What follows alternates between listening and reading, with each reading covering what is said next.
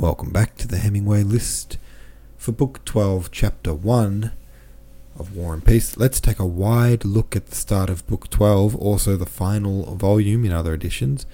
What do you think of the shift back in time and to Petersburg? We have some interesting information about... we hear some interesting information about Helena. We also see Anna Pavlovna and Vasily. How are you feeling? Thoughts? How am I feeling? I'm feeling good. Ripster66 says, I love going back to one of these Petersburg soirees after so much has happened and we've come to know some of the characters they gossip about so well. The book opened on one of these gatherings before we knew anyone, and we've gone back a few times, and every time it feels a little different. Not because the party has changed, do they ever, but because our perspective has changed. Very cool. It's funny they're still just doing swanky soirees even though their country's being invaded. And the other thing that struck me is how Helena was the darling of those soirees, you know. She was the absolute cream of the crop and everyone loved to talk about how amazing she was, and that was all you heard about her. Now she is the topic of a bit of a scandal, and now it's all kind of like that fakeness that Anna Pavlovna's just gossiping about her under the guise of caring for her and saying how sweet she is, but you can tell she's also just trying to spread the rumours about her, the not so nice rumours about her. Twisted Everyway says, back to Anna's, everything seems the same. I did laugh at Hippolyte trying to insert witty comments. It seems like although they talk of Napoleon and everything, they aren't really concerned about the war or Moscow. Kara Kickass says, the absence of Pierre and Andre at the soiree was something I felt. Those two had a way of grounding the fiddle-faddle. Without them it seems like so much puffery, which I assume it always was. Yeah, for real. Really good point. The soiree is not a place you want to hang out when there's not those grounding elements of Andre and Pierre there to sort of be the everyman, to make fun of the whole thing, or to be actively bored with the whole thing, or to challenge the whole thing with Pierre saying, his political opinions and stuff like that. Four Less Souls in a Bowl says, Vasily reading the letter with alternating despair and tenderness without any regard as to the content of the letter itself just sums up the soirees perfectly. As Shakespeare said, it is a tale told by an idiot, full of sound and fury, signifying nothing. I really loved that description of the way he read, because it's so cringy, and it captures that so much. People that read like that, they put all this emphasis on certain words that don't really suit that emphasis, I guess. You see it all the time with YouTube. You can tell when someone's reading on a YouTube clip because they'll just emphasize random words, and you're like, why are you emphasizing that word of that sentence? And they just do it even to a more and even greater extent. You see like preachers and stuff like that, they do it to the extent where it's like it throws you off how weird their emphasis is on the weirdest parts of their sentences, and they do that to keep you kind of engaged in what they're saying by how kind of random and interesting it is. And it's not really interesting, but it's just like, it's their little hack to add some kind of dynamics to their speaking. Warren Kavafi says, now that we've read 900 plus pages of this story, I've started to think that these soirees frequenters are all a bunch of buffoons. All the gossiping, etiquette, ass-kissing, theatrics.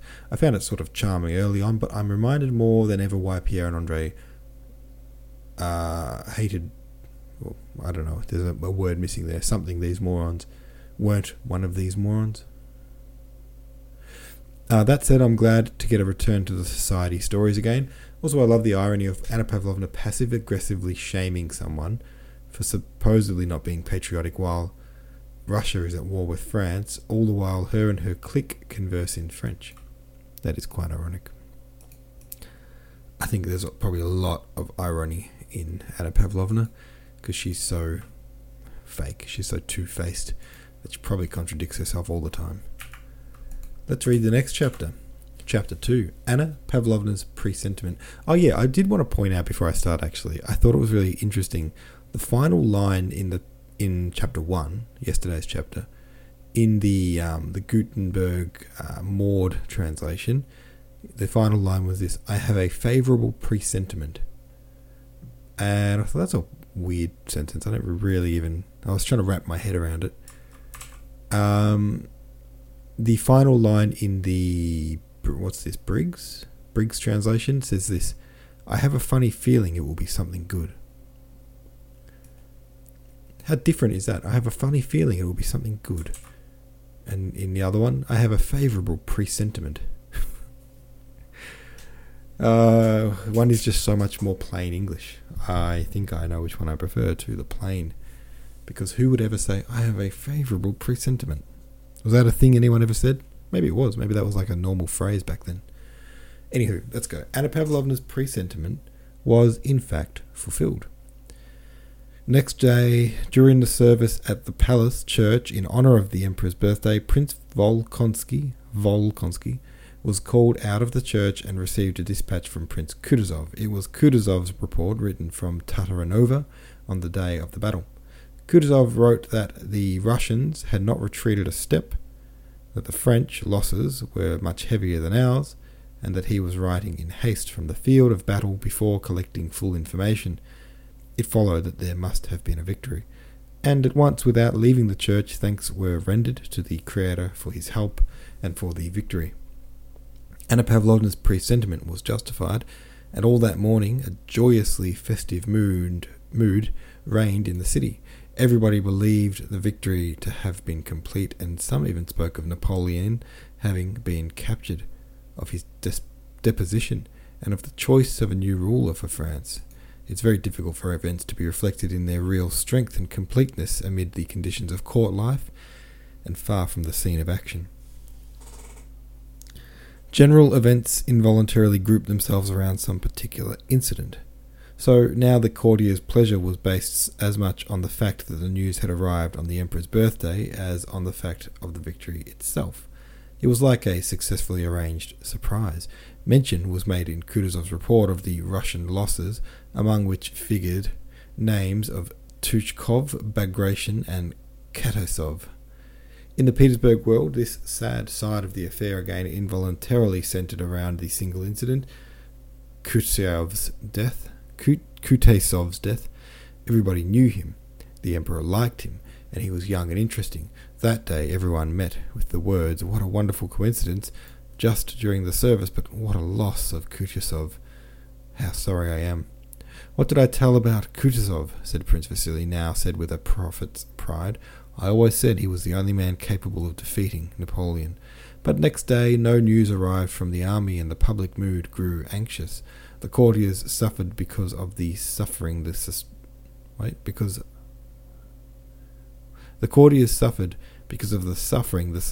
occasioned the emperor. What? That's the sentence. The courtiers suffered because of the suffering the suspense occasioned the emperor. Fancy the emperor's position, said they, and instead of extolling Kutuzov as they had done the day before, they condemned him as the cause of the emperor's anxiety. That day Prince Vasily no longer boasted of his protégé Kutuzov, but remained silent when the commander-in-chief was mentioned. Moreover, toward evening, as if everything conspired to make Petersburg society anxious and uneasy, a terrible piece of news was added. Countess Helena Bezukova had suddenly died. Of that terrible malady it had been so agreeable to mention.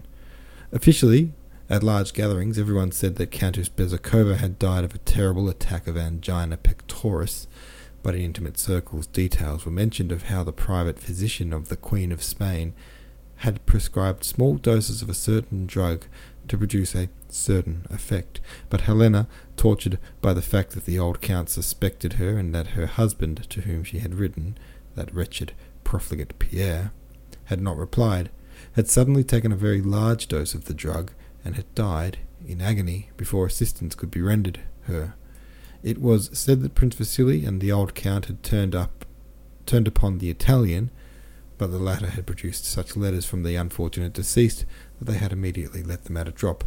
Talk in general centered around the three melancholy facts: the emperor's lack of news, the loss of Kutuzov, and the death of Helena. On the third day after the Kutuzov's report, a country gentleman arrived from Moscow, and news of the surrender of Moscow to the French spread through the whole town. This was terrible. What a position for the emperor to be in.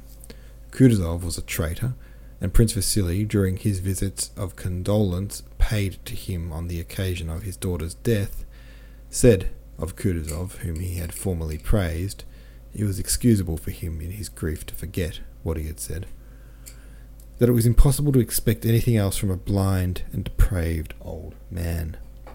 I only wonder that the fate of Russia could have been entrusted to such a man.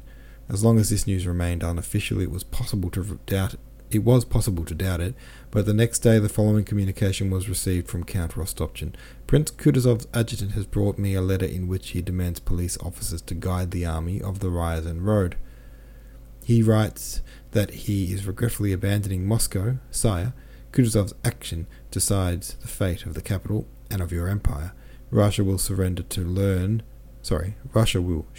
to learn of the abandonment of the city in which her greatness is centered and in which lie the ashes of your ancestors. I shall follow the army. I have had everything removed, and it only remains for me to weep over the fate of my fatherland. On receiving this dispatch, the Emperor sent Prince Volkonsky to Kutuzov with the following rescript. Prince Michael Illarionovich, since the 29th of August I have received no communication from you, yet on the 1st of September I received from the Commander-in-Chief of Moscow, via Yaroslav, the sad news that you, with the army, have decided to abandon Moscow. You can yourself imagine the effect this news has had on me, and your silence increases my astonishment. I am sending this by Adjutant General Prince Volkonsky to hear from you the situation of the army and the reasons that have induced you to take this melancholy decision. Alright, that's that one. A chapter of bad news. Kutuzov is a traitor, apparently. Helena is dead, apparently. And, what was the other thing? Something else bad. Some guy died. Some hero. What was his name? It's like a character we don't really know.